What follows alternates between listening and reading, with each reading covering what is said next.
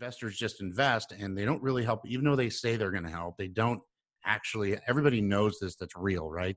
They don't actually help. These are wealthy people. They've got better things to do. They've given you some fraction of a percentage of their overall wealth. They're betting on, 1 out of 9 working anyway, which is ridiculous and what I'm trying to solve. And so, you just don't get the help you need. And so, when I go into these businesses as an investor, I say, okay, let's start out with where you are. So here's the big question. Have you ever been so financially frustrated from years of poor financial decisions only to wonder, why didn't they teach me in school anything about how to manage money? I've spent the last 20 years learning the secrets to how money really works and how to use it to get financially free on a goal to retire early. I've realized how much of an impact we could have on the world by teaching financial literacy, entrepreneurship, and a successful mindset. Join me as I interview some of the world's most successful business owners, coaches, and parents to get them to share their secrets on how you can not only learn, but teach these lessons to your kids to become financially free and impact your children's financial trajectory so they can avoid the frustration and go on to do great things. I'm Cody Laughlin, and this is the Money Talkers Podcast. Welcome back, Money Talkers. I have Greg Shepard here today with me. Greg's a serial entrepreneur, an author, a speaker, an angel venture capital investor. He's built some massive tech companies, sold off, and is doing some great things to help change the world these days. But he's a big investor with some big ideas, and we're going to dive into some fun stuff today. So, Greg, I want to welcome you to the show. Thank you. Thank you very much. I really appreciate it. So I know that you have the CEO and founder of Boss Capital Partners. I want to dive into what you're doing now and then kind of how you got there. So what does that do? So what I started out with, actually, I have to go backwards to go forwards. Okay. So when I did my last few exits, I got to the point where I didn't really need to create income anymore. And so I decided I was going to go into politics. And I did that for a little while and worked with some congressmen and congresswomen. And, it was just, it didn't feel like I was making any direct impact. I didn't feel the payoff that I needed to feel when I was contributing. And so I decided, I was at the beach just meditating, and I said, I built this thing, BOSS, which stands for the Business Operating Support System, this framework that I had used on the 12 companies that I've built and sold, and then also my investments. And I was like, I think this is what I can do, because I can help with wealth distribution. I can help really cool innovations come to life, make millionaires, and move the country and the world forward through these innovations and through wealth distribution. So I decided I was going to do that. And then I started writing about it and speaking about it. That's how I picked up the Forbes book contract, a lot of speaking events, and then all of the different articles have been published, everywhere. And when I was doing that, I started to find that I started to get all these entrepreneurs sending me their deals, so what we call in investment world, the deal flow. And it went from, 10 to about 200 a month.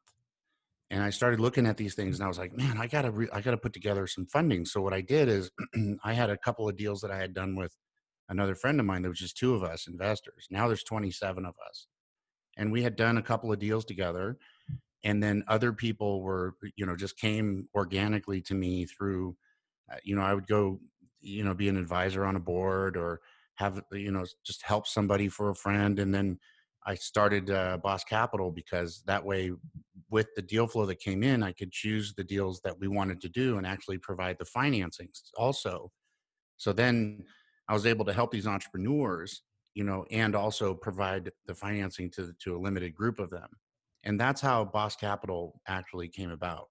Well, that is a big onion that I want to start peeling on, man. So let's let's head back into when you talk about being able to fund entrepreneurs and to be able to put these deals together and fund deals through Boss Capital. First of all, who's investing in these type of things? And I don't mean specifically, but I just mean like kind of, Yeah. what type of person does that? And then also, when you're looking at the companies to invest in, what are some of your criteria?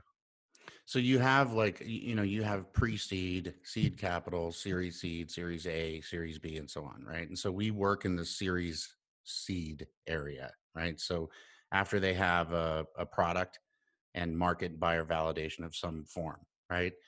We work right in that space and then we move forward. I do help through things like this and speaking thing engagements and webcasts and all the other stuff, the other entrepreneurs, but there's a lot of incubators and accelerators. So I didn't feel like there was a real need for that. It seemed like the need was from series seed forward. And I got that What kind of because, dollar amount would you consider to be in a seed situation? Like where, because you kind of said like there's incubators, which is kind of like formulating the idea, right?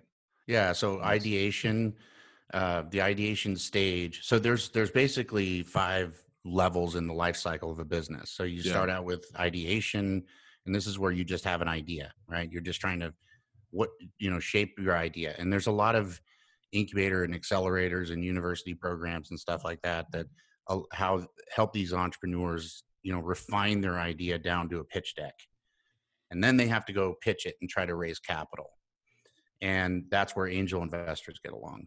And then and that's sort of like that's pre-seed, and then seed is after they started working on the product. And they're past pre-seed, they're past the deck, they're past their first round usually, and they're working on a product. And And so then go just ahead. for my listeners, like what, and so in pre-seed, when they've got they're basically have come up with an idea, and then they've kind of figured out like the business plan, I guess, is what they're doing with a pitch deck, Yeah, a right? deck. Yeah. Yeah. And then they're coming to somebody and they're saying, hey, we need what kind of dollar amounts are these guys asking for? 500 grand usually. I mean, they're small, the 250, 500, something like that. Mm-hmm. And then when they go into seed capital, the rounds are usually pretty close, 500 to a million, sometimes 250 in that range.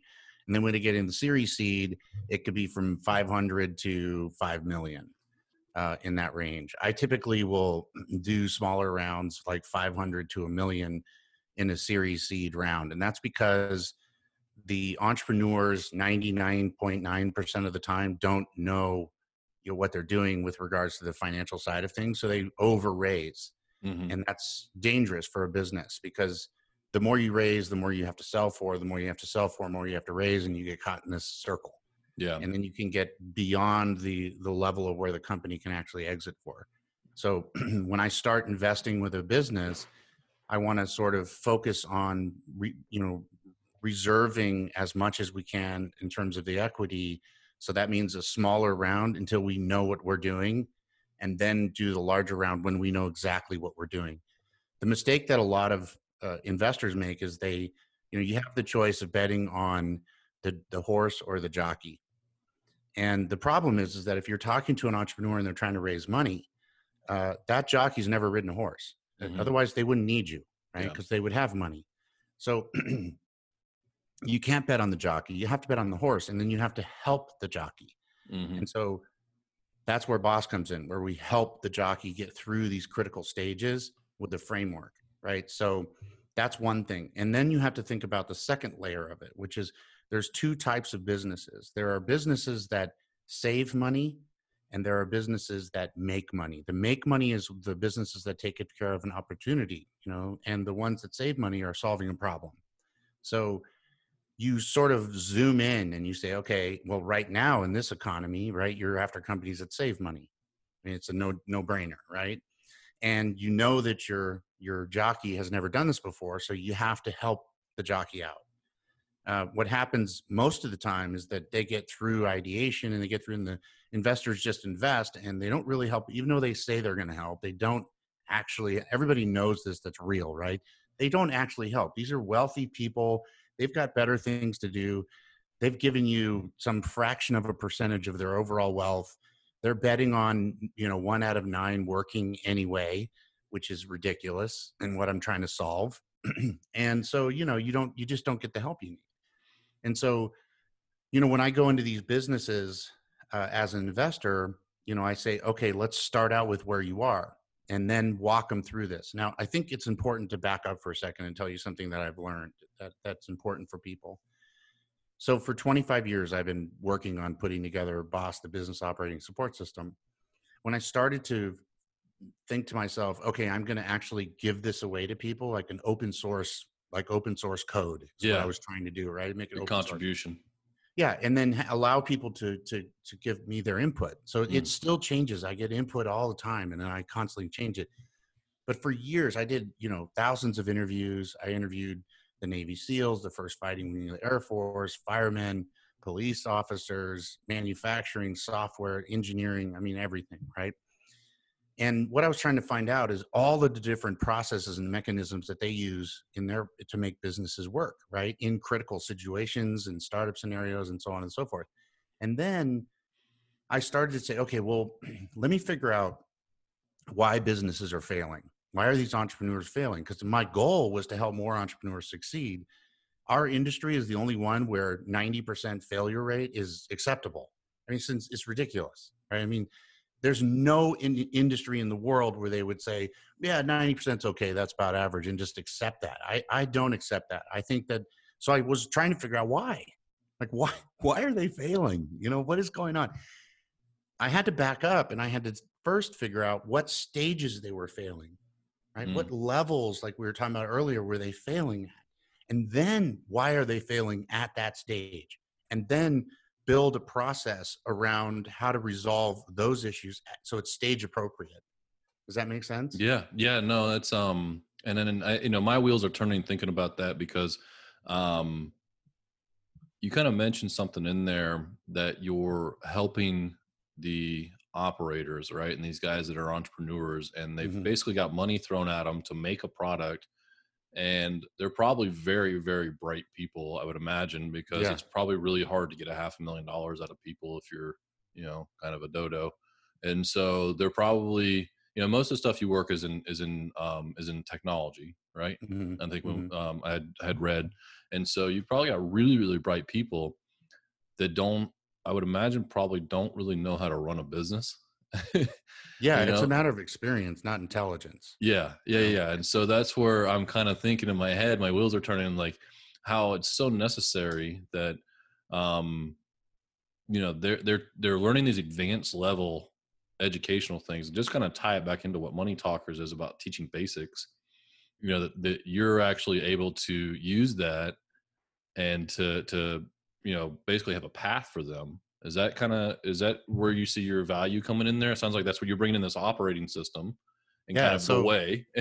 And they're got super smart guys that can figure out super smart, brilliant things, but don't know how to handle, the day-to-day operations of a company. Is that? Yeah. I mean, well, there's a ton of people out there that talk about leadership.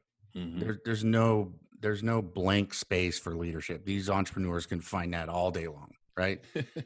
And there's a ton of stuff out there like Malcolm Gladwell and Daniel Pink that talk about, different aspects of relationships and analytical data and behavior and that sort of thing, right? There's incredible books on negotiation, like Getting to Yes, and, you have Good to Great. I mean, there's a lot of that stuff. What there isn't is something that says, listen, this is the basic framework that you can do to get your business through these critical points and get to an exit. I mean, my exits, I can build and sell a company in 3 years, which is really fast, right? I think the basic thing is you have to start out with the end in mind, right? If you're taking investment money, the investors want to sell, right? So then you have to start out with who you're selling your business to.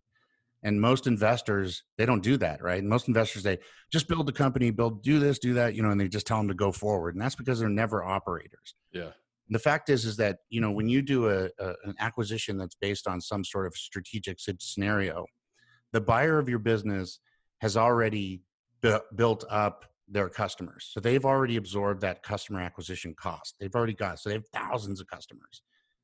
And here you are coming in, and maybe you spent a bunch of money to go build up, and now you've got 500 customers. They really don't care about your 500 customers. All they want to know is that your product can be sold to their thousands of customers. So what I do in BOSS in the very beginning is what I call the North Star, which is where you identify what your company is, why somebody should buy your company, and what your company and product is, why somebody should buy your company and product, who is going to buy your company and product, when and how much, right? And this sort of sets what I call the North Star. It sets a directionally correct position for your company, because it's not like you build a company and then you decide one day, okay, now I want to sell, and then you just sell. You have to have, if you've spent all this money building up all of these customers, and then you go to your market buyer and they go, sorry, we have a different ICP, ideal customer profile, then you just wasted all that money. So you have to start out and make sure that the ideal customer profile that you have is the same as the ideal customer profile of the person that's going to be buying your business. That's huge, man. And that's one thing I think that, I talk to a lot of entrepreneurs who don't, use one of my favorite terms, begin with the end in mind. Right. Yeah. So once you know the goal, you can back in a pathway to get to that goal. But most people never stop and set that thing. And then also another part of that is like, what is important in your business to buy?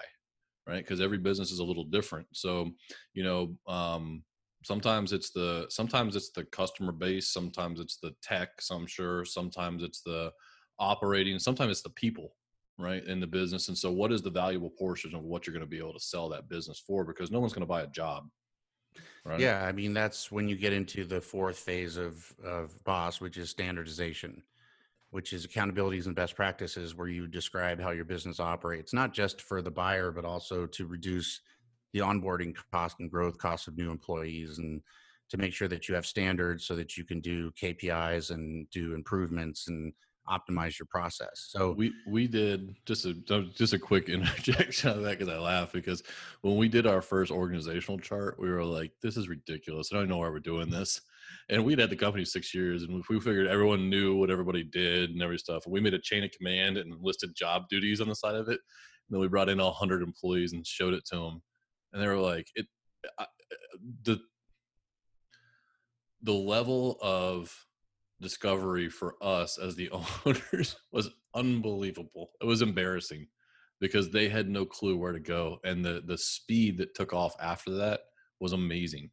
We couldn't believe the answers we were getting, like, oh, so-and-so does that, like, that's amazing that you do that in that part of your, in part of your assessment, because it's almost like a foregone conclusion that you think everybody knows what everybody does, and then you find out nobody knows what anybody does. yeah, I mean, there's so much to it, right? I mean, there's a difference between understanding who does what, Yeah. than when they do it and how they do it. Yeah. Right. And so that is the standardization. All this stuff is on my website too. So I've made these in 60-second videos. So in 60 seconds, you can learn about these things to make What's really the website so people can go check it's it out. GregoryShepard.com, GregoryShepard.com. And there's a whole, I put a lot of energy into helping entrepreneurs. So I'm hoping that people actually, get in there and use this stuff. There's articles, there's all kinds of stuff in there, even tools.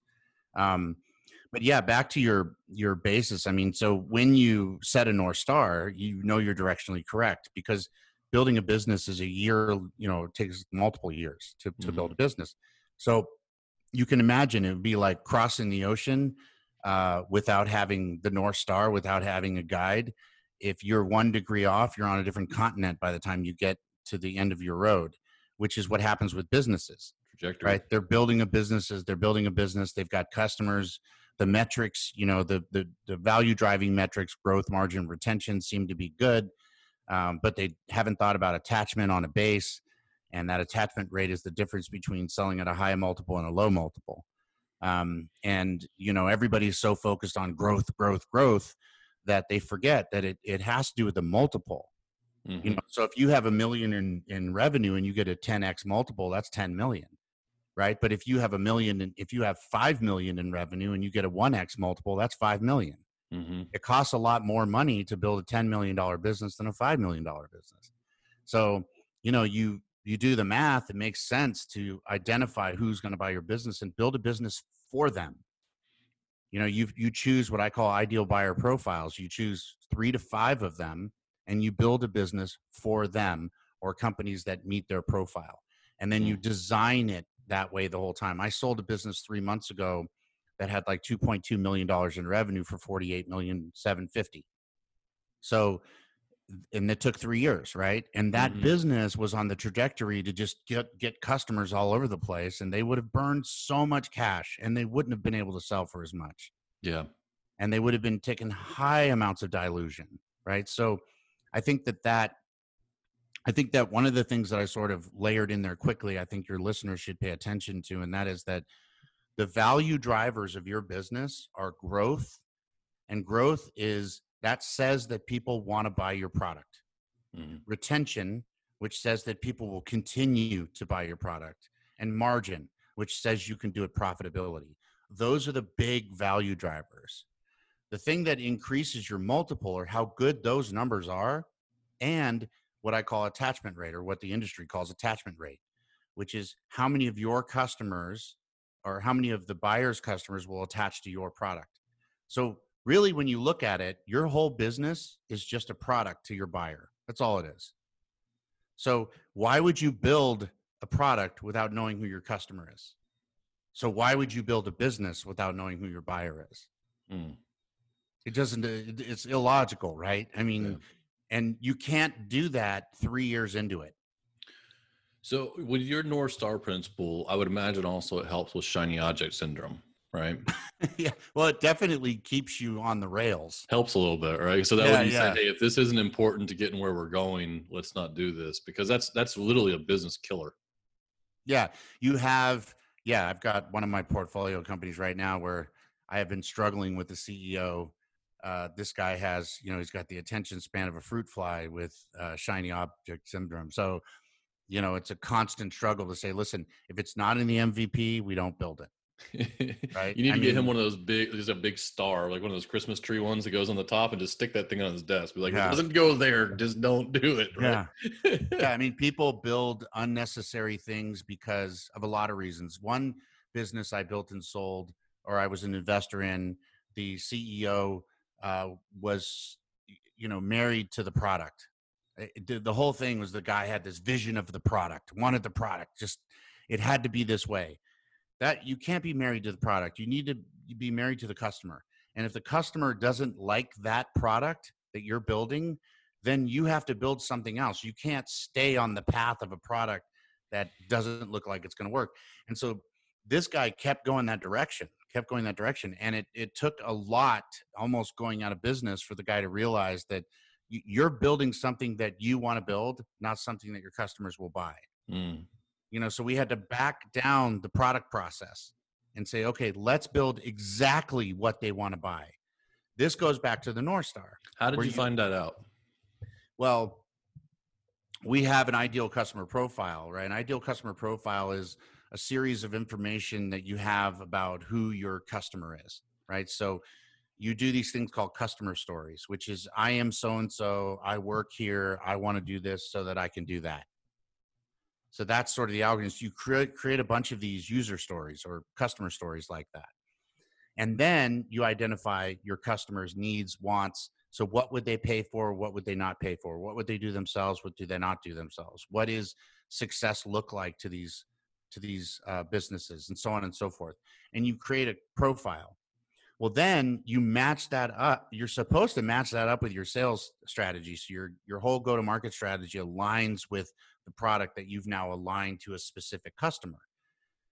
So we did that, and it turned out that the product wasn't being bought by those customers, right? Because he was on his own path. So I had to go back as an investor, unfortunately, and sort of drop the hammer on the guy and say, look, you're not responsible for product anymore, and bring in a product person that was focused on the desired outcome. And one of the rules of Boss is, focus on the principle, not your position. This is extremely important. The principle of the issue. It doesn't matter whose idea is or how you get there or whatever. It only matters if you're focusing on the principle, what you're trying to accomplish. And obstacles are the things you see when you take your mind off the goal. And sometimes people take their mind off the goal, like you said earlier, because they have shiny object syndrome, and then they create obstacles. Yeah. So, well, I think the curse of the entrepreneur, at least I think really good ones that are, classic visionary types, is that you gotta you're passionate about your ideas, whether they're good or bad, a lot of times. And so they're the shiny objects, and it shows up because you see something, you're like, I can make that work better than anybody else, and you want to go do that because it's ingrained in you. And so sometimes I think a really, really helpful piece of part of that is that someone else has to be there going, that's a bad idea. Yeah. Because but you need the driver, because if you never step out of bounds, if you always stay within the lines and do what everybody else is doing, like, it's really hard to get somebody to to get that furtheration. I don't know how to say it, like to have that, I totally to have that progress, to make that progress, to get out there, you have to push harder than other people do. And so it's hard to turn that off. Yeah, it's interesting. In this conversation, it's funny. I was at the grocery store during this COVID-19 thing, right? And the aisles are just empty. And, I'm walking around and I'm thinking to myself, the products that are left on the shelf right now, somebody from those companies should be walking around saying, we need to stop making those products. Right? If you've got everybody around you's shelves are empty and your shelf is full, you probably have a bad product person, right? So something's wrong. Yeah. That's pretty funny, because it's it is weird walking around and seeing like an entire empty shelf of stuff, Yeah, and then you see one shelf with like fully packed, and you're like, maybe it's a canned food, and you're like, well, that's a failure. Well, we were laughing because we walked by and we're like, the whole vitamin aisle was full, and we're like, ugh. Hello, people. Yeah, people are fighting over Fritos, but the whole vitamin aisle is just packed full of toilet paper. Toilet paper exactly. Sold out for the next 10 years, and all the vitamins are full. Well, that's a great thing though too, because like, what I noticed, I had somebody came up with an attachable bidet, and it was in my Facebook feed, and I was like, this guy's marketing is on. Yep, and he's selling the hell out of those things. Oh, he's made a fortune. He just made a fortune. My daughter bought one. I was like, what? Yeah. That thing popped up in my Facebook feed, and I was like, I just saw it. I go, that guy. Oh, what a way to strike. Yeah. Yeah. Brilliant. Yeah. I mean, I think that I look at products as, so I invest in things that are what I call an inch wide and a mile deep, right? Mm-hmm. So if you look at it, if you take something that's like a narrow thing and you stretch it out and make it wider, it naturally goes up. Yeah. So you have a mile wide, inch deep opportunity. If you have an inch wide, mile deep opportunity, it's going to be deeper. Now, why? Because competition, the bigger that gap gets, the narrower the opportunity gets, because there's competition. People see it, right? It shows up on their radar, versus something that's an inch wide and a mile deep. Everybody's going over it because everybody's racing to the mile wide opportunities. Do you think those that helps the customer identify what you do? What's that? Sorry. That helps the customer identify what you do. Yeah. What you're good. What do I go to you for? And that's that thing. You're the king. You're the category king of this thing. Yes. Right? Yeah. So I look for entrepreneurs that, like, I would advise an entrepreneur that if you have a deep subject matter expertise, what I call an SME, a subject matter expert, right? If you're an SME in a certain category, find the problems in that category. Don't look outside. Everybody does this, but all the really successful businesses that I've built and sold and participated in as an investor had a subject matter expertise, and they're the only ones that can see down that inch wide, mile deep canyon to see the problems that need to be solved, right? And problems are opportunities. The wide ones are the problems that everybody sees, and so everybody's solving them, and so there's a lot of competition. But the really narrow stuff, and these days, there's not a lot of the big stuff left. Yeah. You have to do very narrow things. And I'll give you an example. So the business that I sold a few months ago was in the transit space. And these two guys that were consultants in transit, so this is buses and trains and ferries, right? Public transportation. They were in this space, and all of these transit agencies, the places that power these things, were trying to figure out how to solve a problem where people could use their iPhone to pay or pay on the cloud or whatever. And everybody was using magnetic strips where the data is saved on the magnet. So you had to ride a bus to go charge your card to ride a bus, right? And so this is a totally inefficient process. So these guys figured out a way to build a little reader that went on the bus that replaced what was there. They still have the money, the cash thing, but that thing was there. And then people could just recharge their card on their phone or just pay with their Apple Pay when they get on the bus. which also provided a lot of data to the bus agencies. So they knew where people were getting on and where people were getting off and what size of a bus and where the crowded times were. And they didn't have any of this data before. And those guys would only have known about that because they were in the industry for many years. Yeah. And they knew the problem. And then they had the guts to go out and solve that particular problem. And so that's exactly what I'm talking about. I have another one where this young guy, really smart, was going to school and he was doing a double major. And he's from a family of physicians. So he was going to medical school and he was also going to technology, to do a science, a master of computer science. And he was really into gaming, like super into gaming. So what he did is he built, using gaming software and gaming hardware, using that software, built a program that took data from CAT scans and displayed it inside of gaming software. And he rewrote it. So now the clarity is 100 times better because the clarity of video games is so precise. So he can now look at a CAT scan and drill in and out and see the entire body and point out tumors and stuff that they could never see before. That's awesome. Right? Yeah. And so this is a guy who, knew about the medical problem because he was going to school for that. And they were like, yeah, he asked the simple question, why can't they find the tumor earlier? Well, because the technology doesn't see it. Why does the technology not see it? Because it's not fast enough and it doesn't have the clarity. And then he said, well, video games are really clear and they're fast enough. Why can't we use video game software and hardware over here? And nobody had thought up the idea. So this is the kind of be quiet, dummy, Johnny. That's not how this whole thing works. And he's like, okay, watch this. Yeah. Because you they made fun of him. Yeah, because you can't. What do you mean I can't? What do you mean? What are you talking about? Yeah. And Right? now he's in all these hospitals and the thing is taking off. And, he's just a young guy. He bootstrapped it all by himself, and it's just a beautiful thing, I've got another one too. Probably saving lives and frustration and headaches and family conversations and insurance. I mean, it goes down the line, right? These things before anything that's out there. See, and these normally it costs $250,000 a month for their software. This guy's charging like $5,000, so it's also reducing the cost. Yeah. Right. And that cost will translate to some profit for the hospitals. Unfortunately, his goal was to lower the cost to the patient, which it does do also.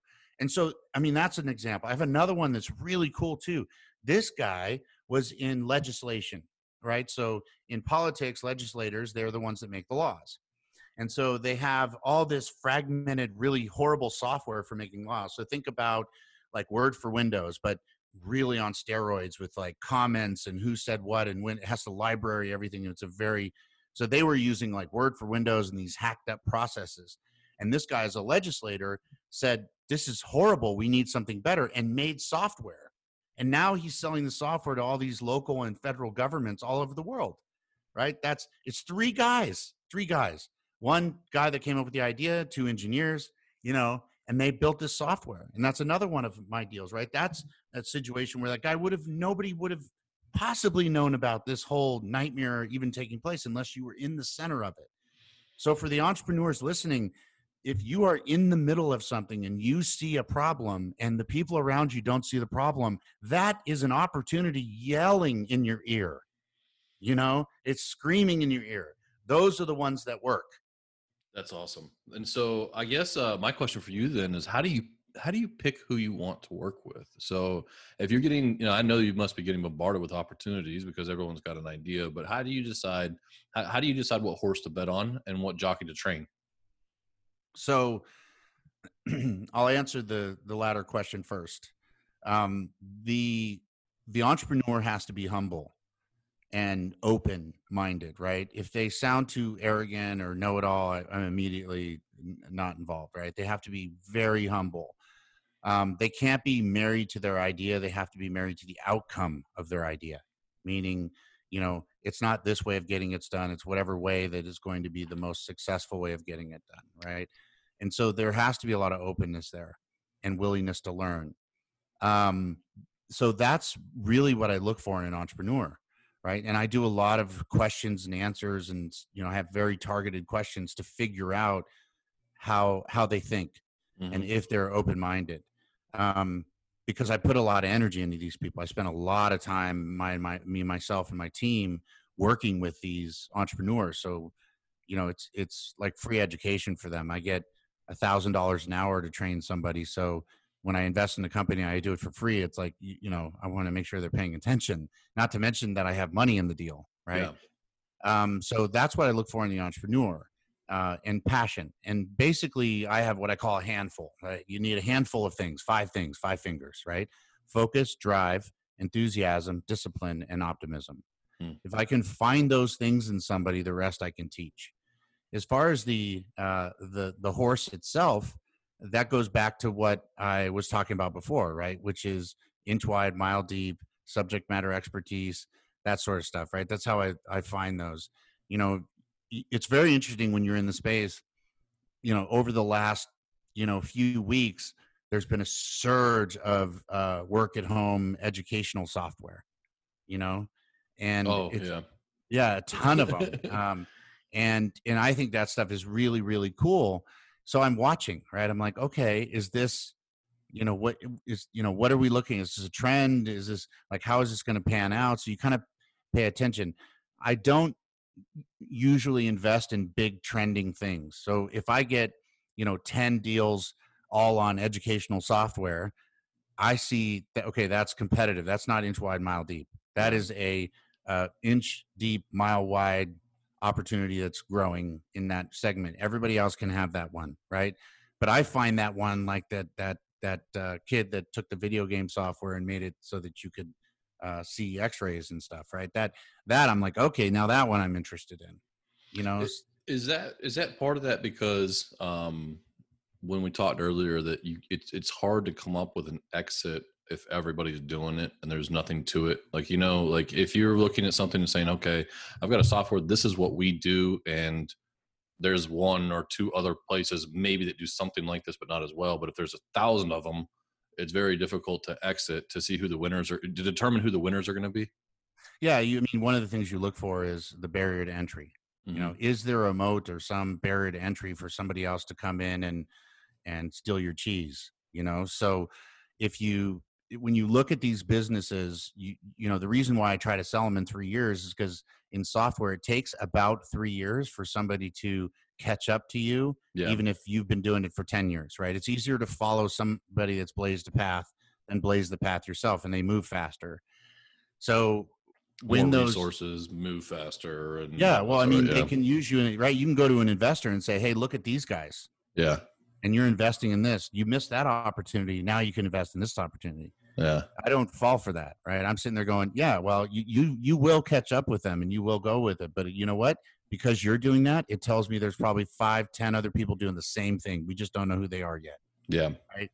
And that is where the opportunity that is an inch wide, mile deep starts to narrow, right? It starts to, the gap gets bigger, but it starts to narrow in terms of its depth. It starts to get shallower and shallower as more competitors. And now you don't have a barrier to entry anymore. I would imagine it raises your risk profile, because you're basically, it's like scratch off, there's 10 runners and one of them's going to win. You just got to figure out which one it is, which is very difficult because you're trying to decide what the market's going to figure out for you, as opposed to saying, okay, this is my market. This is how we're going to dominate this thing. Yeah. And first mover, people say, oh, first mover opportunity, first mover. You know what? I got to tell you, a lot of times it's not the first mover. It's the second mover. I call it the second mover look back. I mean, Google wasn't there first. Yeah. And Facebook wasn't there first. And Apple and Microsoft, look at that scenario, and Amazon, and you could go on and on and on, right? Yeah. It's not the first mover. The first mover has a temporary advantage, but most of the time they lose that advantage to the second mover. Most of the time. Even look at Uber and Lyft, right? It's the second mover that catches up and passes up the first mover, because the first mover is burdened by the first mover syndrome, right? Blazing the trail and cutting down trees and everything to make a path slows you down. The second guy's just right behind you the whole time. As soon as that pathway opens up or they become strong enough to build an army, they pass you and they blaze the trail and you're left in their dust. So I don't like to be in that scenario. So I go into spaces where the obstacles, the barrier to entry obstacles are so big that you don't have to worry about anybody coming up behind you. Like, so for example, the one that I was talking about earlier, where you have the the guys that did the transit, right? I mean, first of all, the first obstacle is people even seeing it in the first place, Yeah. right? So you have that. And then you have the second obstacle. And the second obstacle is who's got the expertise to do something with this thing, right? And then the fourth obstacle or the third obstacle is, why would somebody even see this as an opportunity? It seems so small, why would somebody go after it? And so that's an example. I can give you many, many examples like that software for government legislation. I mean, these guys, they saw something. I mean, how many legislators are going to step out of politics and say, "Oh, I'm going to build software," which means nobody else would have seen it in the first place, and those that have seen it and have it as a problem have just consumed the problem and said that's just how it is, right? So man, you hit so many of my favorites. It cracks me up, is why do we do it this way? Well, that's the way we've always done it. Yeah. That's the way it is, and it's like, but whenever I hear that, and I ask questions like as a business operator, I would say, well, what, what's frustrating for you? Well, doing this is frustrating. Why do you do it that way? That's the way we've always done it. Hair on the back of my neck. Yeah, you're just like, what the hell are you thinking, man? Like, that means we're all agreeing to do something bad, dumb. Yeah. Like we're all agreeing a bad way to do something, and we keep doing it that way because we just don't want to take the time to think of a better way to do it, back to what we were talking about earlier, you'll be fascinated by this. The standardization fourth phase of BOSS allows you to standardize how you're doing things. The fifth phase of BOSS is the Kaizen loop. Kaizen, it means continuous improvement in Japanese. And so what you do is you go through the best practices, you review how you do things to find efficiencies, and you basically loop back through over and over after that. I was able to drop, I have so many stories on this. It's crazy, but you don't get 4 private equity awards for transactions, from 500 million to $1 billion or 250 to $1 billion, and write for Entrepreneur, Forbes, Fortune, all those places, and have a book by Forbes, unless you found something, right? Which honestly, I didn't believe for a very long time. I was just sort of like, man, because I honestly don't think of myself as being anybody special. I just think that I have, I found a problem like any other entrepreneur that I think I can solve to help humanity, the planet and everything on it, not just human beings, right? And just did something about it, not pure altruistically, right? I'm not trying to make any money here. Boss Capital came. I make money through Boss Capital because I invest in companies and they sell and so on, but that was only because I needed to. These exceptional entrepreneurs where I was like that X-ray guy, where I'm like, man, this thing needs to be built. Like this needs to be done, and because both my parents died of cancer because they couldn't detect it, and I was like, this has to be done. And that, without having Boss Capital, it would be really difficult for me to have to get somebody around to funding. Well, you also talk about speed, right? So, when something is there, you're not now finding somebody like this and then turning around and having to go to all the meetings and the pitch decks and all that stuff because you've got the capital arm, right? Is that kind of the So basically, we even see the winners and then pick it, and go, right? Yeah, I'll see like 1,000, probably pick one out of 1,000. Yeah, but the investors, because it used to be me and one other guy. Now there's 27 investors, right? I have 5 billionaires, and these people are like personal relationships, and we're very, very, very picky about the investors that we allow to come in. Like it is not, it's a very strenuous process to even become an investor with us. It's equally as strenuous as it is to become an entrepreneur that we invest in. And because of that, what we do is to not burden the entrepreneur. Entrepreneurs spend 40 to 70% of their time raising capital. So what we do is, if I choose the deal, I raise capital for them. I pitch the entrepreneur. They don't even have to deal with it. Right? We do their board decks. I talk to the investors. So all the board decks, the investors, the updates, everything raising funds is handled for them so they can focus on their business. Right. So it makes, so, they come to us and all rounds, everything's handled.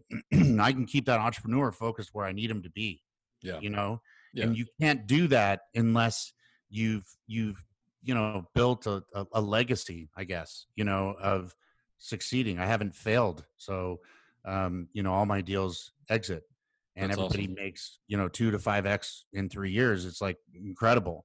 But we don't do that many deals, and the deals we do, we put a tremendous amount of energy into, so, it's, I think investors, this probably piss off a lot of investors, but I think a lot of investors, they think of investing in businesses as, sort of like if you buy a rental property and then you put somebody in it, or, you buy stocks and you go into the market. It's not that way. These private equity investments. You have to really get involved. You have to help them. You will lose your money unless you get in there and help them make it work. I mean, there's one thing choosing the right deal. It's a whole nother thing to make that deal, ride it out to an exit. I I built Boss to help with that tail. If you choose the right deal at the right stage and you use Boss, it's so open and customizable, then, the track record says that, you will be successful. If you So don't, you will fail. One, 9 out of 10. yeah. So Yeah. can you bring that, if you're not the investor, can you use this program for yourself if you're the entrepreneur, or if you're going in to be an entrepreneur as a pre-stage business planning? It's crazy because yes, and it's crazy because I've used it to run a marathon. I rode a bicycle from San Francisco to LA, which is 525 miles, and I'm 51 years old. I have asthma, and I'm not, I'm a big guy, right? And I'm like 250 pounds. This is friggin' hard for a guy like me, and I did that I using feel you. Boss. I feel you, brother. Yeah. And I did that using Boss. I helped congressmen and congresswomen get elected using Boss. So yes, you can use it. In fact, I taught a class about 6 months ago for a large female group of young business owners to create dream boards, and I put the Boss framework into their session. And I just in time, which is a foster children thing. I donate time to them, and I've taught it to the Navy SEALs and fighter pilots, and I mean, it really does work. It's you got to go to the website because it's we don't have enough time to talk through it. And I don't really want to. Yeah. I'm not trying to plug it, but at the same time, it's like I really. That's what we're here for, man. We want to learn from people like you. That's the thing that people don't understand is that, like, what you talked about earlier is you're bringing the expertise. It's not how smart you are or how not smart you are as a person that out there to be successful, but that there's a pathway to do these things, and then expertise comes a lot. And so that's why, we're talking about this stuff. So I fully appreciate you doing that. Yeah, I've spent 25 years trying to solve this problem of the failure rate of entrepreneurs, and and so I'm trying to give that away. Yeah. you That's know super cool. Yeah. so, It's kind of a funny thing because it's almost a catch-22 because you're solving a problem for people who think they can solve all the problems. yeah. Right. Yeah. Yeah, So, I mean, and that's I mean, we did something similar on that. We put in an operating system in our business, took off, and that's what made us sellable. yeah, And it really was because the same company that bought us came in the year before, and they walked away and they said, "You're not ready." And we're like, "What do you mean we're not ready? How can that be?" And we went back to the drawing board and we did all these things, and we had to be, you mentioned a good word earlier, humble. And we had to start from the bottom and go back through see, because that's exactly what I was just talking about earlier, right? and we found Exactly what I was saying. I've heard that stuff. 1,200 times. The stuff we Exact found, one. the stuff we Yeah. found was embarrassing. Yeah. For as a be the owner, like we had our heads so far in the sand. It felt Yeah. like, because it was like, and you were like, wait, why are we doing this? And it's like, like I said, that's where I used to laugh at that conversation, be like, well, that's the way we've always done it. That's the way you guys, that's the way they want it. I'm like, who's they? I'm like, Yeah. we own the company. Like, we're here every day working. I work 70 plus hours a week. Like, I don't want you to do it this way. Who is Yeah. they? Yeah. And it's like this boogeyman that people have that they just assume that the managers don't care or whatever. What I mean? It's like this, so we're like, okay, so if you were king for the way, how would you do it? And so then we started doing KPIs of important things that were important to each part of people's business, and they had to bring it to us instead of us telling them their numbers constantly. And then We we should had do these like things. we should do a webcast where I walk people through what Boss is and how it works. I'd love to do that. Because that I'd be happy to. I mean, I do it for the universities, and you know, I do it all the time, and it, you know, it really is impactful. I think that you and your people would be like, holy smokes, like this is I know. cool. I'm in a large group of entrepreneurs that I know off the top of my head that would be like, it would be extremely helpful, because a lot of them are in the internet marketing space, and they're in solopreneurs, or they're in small level businesses of 5 to 10 people. And so I end up coaching a lot, because I'm in there and I'm like, well, no, like it's probably what you see a lot. Like, they're really, really good at what they do, but they don't understand that, like, the business is totally different, and if you have to, and I try to tell them to say, listen, if you know what you're going to do with your business, because there's only like really 3 outcomes. You're going to leave it to somebody, and you're going to have a job, and then you're going to fail, or you're going to sell it. Like, if once you determine what you're going to do, like, if you don't think of it in those terms, like you kind of laid out, like, you have to start with a goal of what you want to get to. How do you get there? You back into it, and then you become small bites that do big leaps, in my mind, right? Yeah, man, I built a framework for all this stuff. Like, that's so cool. It took me 25 years, and I studied Six Sigma, and I studied 4DX and OGSM and Lean and Agile, and I mean all of them for years. Traction. I became a scholar in them. Yeah, we went through like we went through Traction, is what we used. Yeah, Traction. The EOS, and that was and they all share some commonalities. Yeah. The problem is that, and they are good, right? And I use different aspects of a mix of them in Boss, but they're very stage appropriate. Yeah.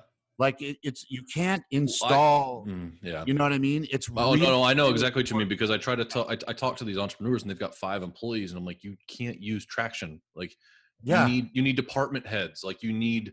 You can't have a meeting talking about your teams when you don't have teams. Like, you can't do right person, wrong seat if you don't have seats. Like, you need to have something to where your size is, so that you can get to the next thing, because the problems of a $0 to $100,000 entrepreneur are way different than 100,000 to 250 or 500 to $1 million. And once you get over $1 million and to 5-10 million, all the problems change. Like, they're just completely different problems. And I want to say self-sabotage, but like, your company eats itself from within if you don't know the stages of those problems. Yeah. And it's very frustrating. That's why most businesses don't get there.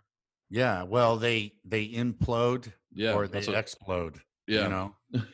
But you get into growth before you're ready for growth. It'll put you out of business. The same thing, like we found, like we had the head of our accounting team was great from 5 to 10, 12, $15 million. We hit $27 million, and she was on a nervous breakdown and losing her mind. And we didn't realize how bad her processes were, because we never had a problem, and she was just growing with us. Right. Yeah. Boss, I include in Boss financial statements specifically built for businesses. So it takes your P&L and your balance sheet, and it puts it into value drivers. Wow. And then it has plan, actual, better or worse drivers, so that you can see how to run your business financially. So I can't even tell you. I've got, like, as a financial guy, that like lights me up, because before my life, in the middle of my life as entrepreneurship, and all these companies I started and failed at and did everything, I was a commercial banker for 3 years, from 2008 to 2010, right? Or the worst time ever. But the one thing, that is the worst possible time. Literally, but I will say this.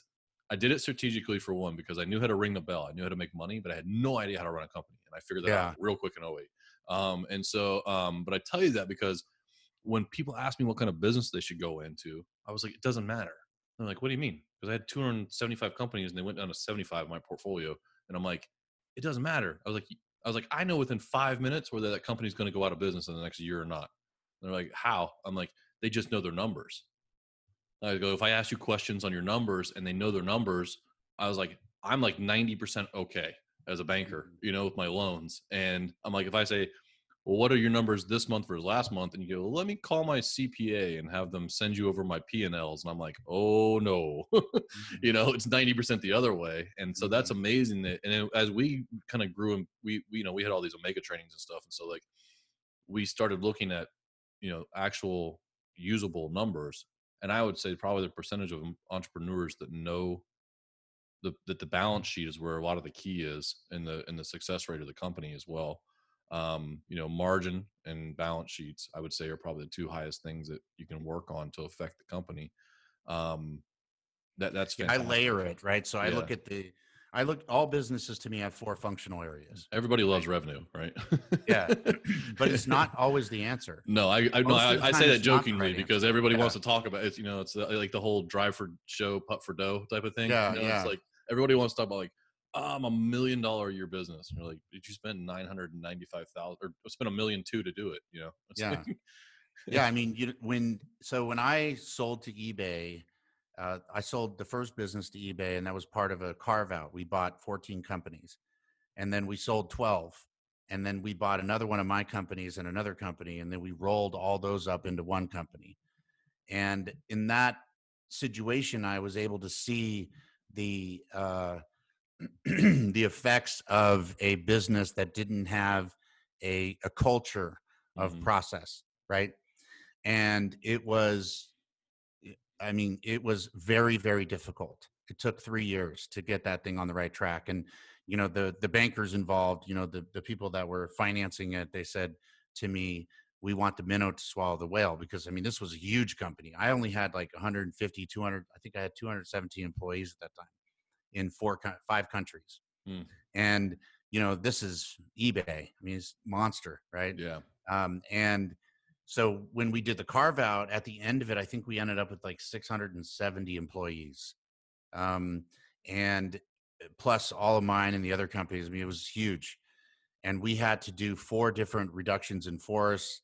And I came on as the chief strategy officer to sort of fix the company and direct it, put it in the right direction. And then when that was done, I realized we had to rebuild the tech stack. So then I became the CTO for the company and helped redo the entire tech stack. And then it was all set and ready to go, and it was running good. They hired in a CEO, and then I was able to step out just as an advisor. And that was a lesson in what happens when you don't have the right, process and procedures, when you don't have, a framework that everybody knows really well and everybody works within. And then when I went out and started doing all these interviews with the Navy SEALs, and the first fighting wing of the Air Force is like the Navy SEALs of the sky, and all these guys, and they live on that. They couldn't even function without that, right? And so you wonder how the military can build a bridge over a massive canyon in 24 hours and set up a big giant hospital in 24 hours. That's because these people have everything dialed. It's dialed. What's the difference between military and a business? Not much, really. They both have a mission, objectives. They both have, a target, and they have a separation between strategic and tactical. And they're both going towards something that they have to accomplish. And that something is very well defined, like your North Star would be in a business, right? So you can see why these people fail, right? So if you were to just take a military operation and a business, and you were to launch the 2 of them at the same time, 2 of each at the same time, one with and one without processes, and you watch what happens. It's pretty common sense, right? You're just sitting there going, well, of course, right? So if you're an entrepreneur out there and you're sitting there ready, fire, aim, instead of ready, aim, fire, the high probability you're going to miss the target. Yeah. So, Oh, that's awesome, man. Hey, I want to be respectful in the time. And I know, I think you and I could probably talk for several more hours and not skip a beat, man. This is awesome. So I'm really enjoying, learning what you're doing with that. So we talked a lot about, your boss system, the business operating support system, and how it's so applicable to a lot of different places. If people want to learn about where to, how do they find out more about this? Because go to GregoryShepard.com. Perfect. And like I have a page there. What I did is I tried to build the information so however you want to consume it. You can read it, you can watch a video, you can listen to a podcast, you can watch other speaking events I've done. I've got, it's all there, and if it's not, let me know. Yeah. Right? Go to the contact form, fill something out and say, hey, I could use it like this. My LinkedIn, I've got like 21,000 people in my LinkedIn. And then I've got the Instagram and all that stuff, and all that content. Every time I do something, it's put out there. Right? Yeah. Every time a journalist writes something, or I write an article or do a video or whatever, I push it out to people so that they can learn. Like, this video will be pushed out to my audience of, I don't even know how many hundreds of thousands of people, but they'll see it, and then hopefully they can learn. So to your listeners, go there, because, I'm trying to help you. No, listen, there's one thing that people don't realize is that you got to sharpen the saw, right? So you got to take the time to step back and take a little bit of get off the front line and say, okay, look, there's somebody out there that's probably run a business better than I have, right? And that's that humbleness we talked about earlier. And when you do that and you say, okay, wait, let me go through a process like this and start at the beginning, you will find that you are so much more experienced now in your business that when you set the processes up that maybe aren't that important to you now are huge back now when you come back through, have big ramifications. At least that's what we found in quite a few times. So yeah, totally. Yeah. I mean, there's that saying, right? If I'm going to chop down a tree, I'm going to spend 50% of my time sharpening the saw. Yeah. Yeah. That's you can't be driving down the highway and say, like, I don't have time to stop for gas, right? That gas is where you go back and you look through your company and you make sure the processes are there. You read the emails that are going out. If you do an email sequence, you listen, you call in like a customer. If you have a place that people call in and go through your customer's experience. And you know what, like you said, that I found really, really encouraging is that you reached out to the customers to find out what they wanted, what you were doing well. And that humbleness to say, look, what was really good experience with us and what wasn't. And then if they tell you what wasn't a good experience, it's not for you to explain to them why they had the wrong experience. It's for you to figure out how he doesn't have that feeling in the first place. Yeah. Simon Sinek has this thing, start with why. Mm-hmm. He says the very beginning of the whole circle, to me, in this side of things, the very beginning of the whole circle is the customer. Mm-hmm. Start with the customer. Yeah. Right. And then you build around that. That's ultimately because the money, which is what you're doing it for, is coming from the customer. Right. Mm-hmm. I wanted to also plug something that I think we've done a webcast for COVID-19 to help entrepreneurs get past this. We did a special edition of Boss for that. It's GregoryShepard.com/COVID-19. Yeah. And you can register for that. And maybe, that's helpful. There's we're giving out free tools to help people go through the process. And, it's a lot of businesses are going to fail. And I'm trying to help more of them get through this time frame. And if a lot of us pull in the right direction, there will be less that fail. Because I think we're going to about go through some pretty extraordinary times in business in the next month or two. Sure. So, man, I really appreciate where your heart's at with that stuff, because it's just I couldn't agree with you more that if we can be there to provide some help and to do those things that and we all do a little bit of part, then at the end it's a big part. So hopefully it helps, and I'll make sure that we link up that in the show notes. Greg, listen, I've really, really enjoyed speaking with you on this. And I know that the audience is hopefully going to get some really, really great information on this. I'm going to listen to it a few more times because I was taking notes as we were talking.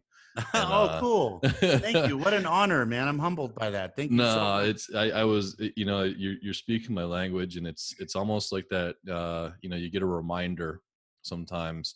And I was listening to this and I'm thinking about one of my businesses, and I'm like, man, I need to go do this again. And I need to go, I'm going to go through your boss system and apply it. So, I'll do it. And then we'll let me know. We'll do a round two. Yeah. And if there are improvements, let me know, Absolutely. We'll do a round two, and I'll let you know, how we did, because I'm certain that there's going to be some skeletons in there. So, I'm excited. Do you want to do the boss? Do you want to do a webcast for your people, like a special podcast on it? And okay. I think that would be really fun to kind of dive in. Let me, I want to go through and see where I can get with it. And then, I'll have some specific questions to come up with when I talk to you. Awesome. And, call me, dude, if you have questions or whatever, just say, hey man, I'm not sure about this. I appreciate it. That sounds really cool.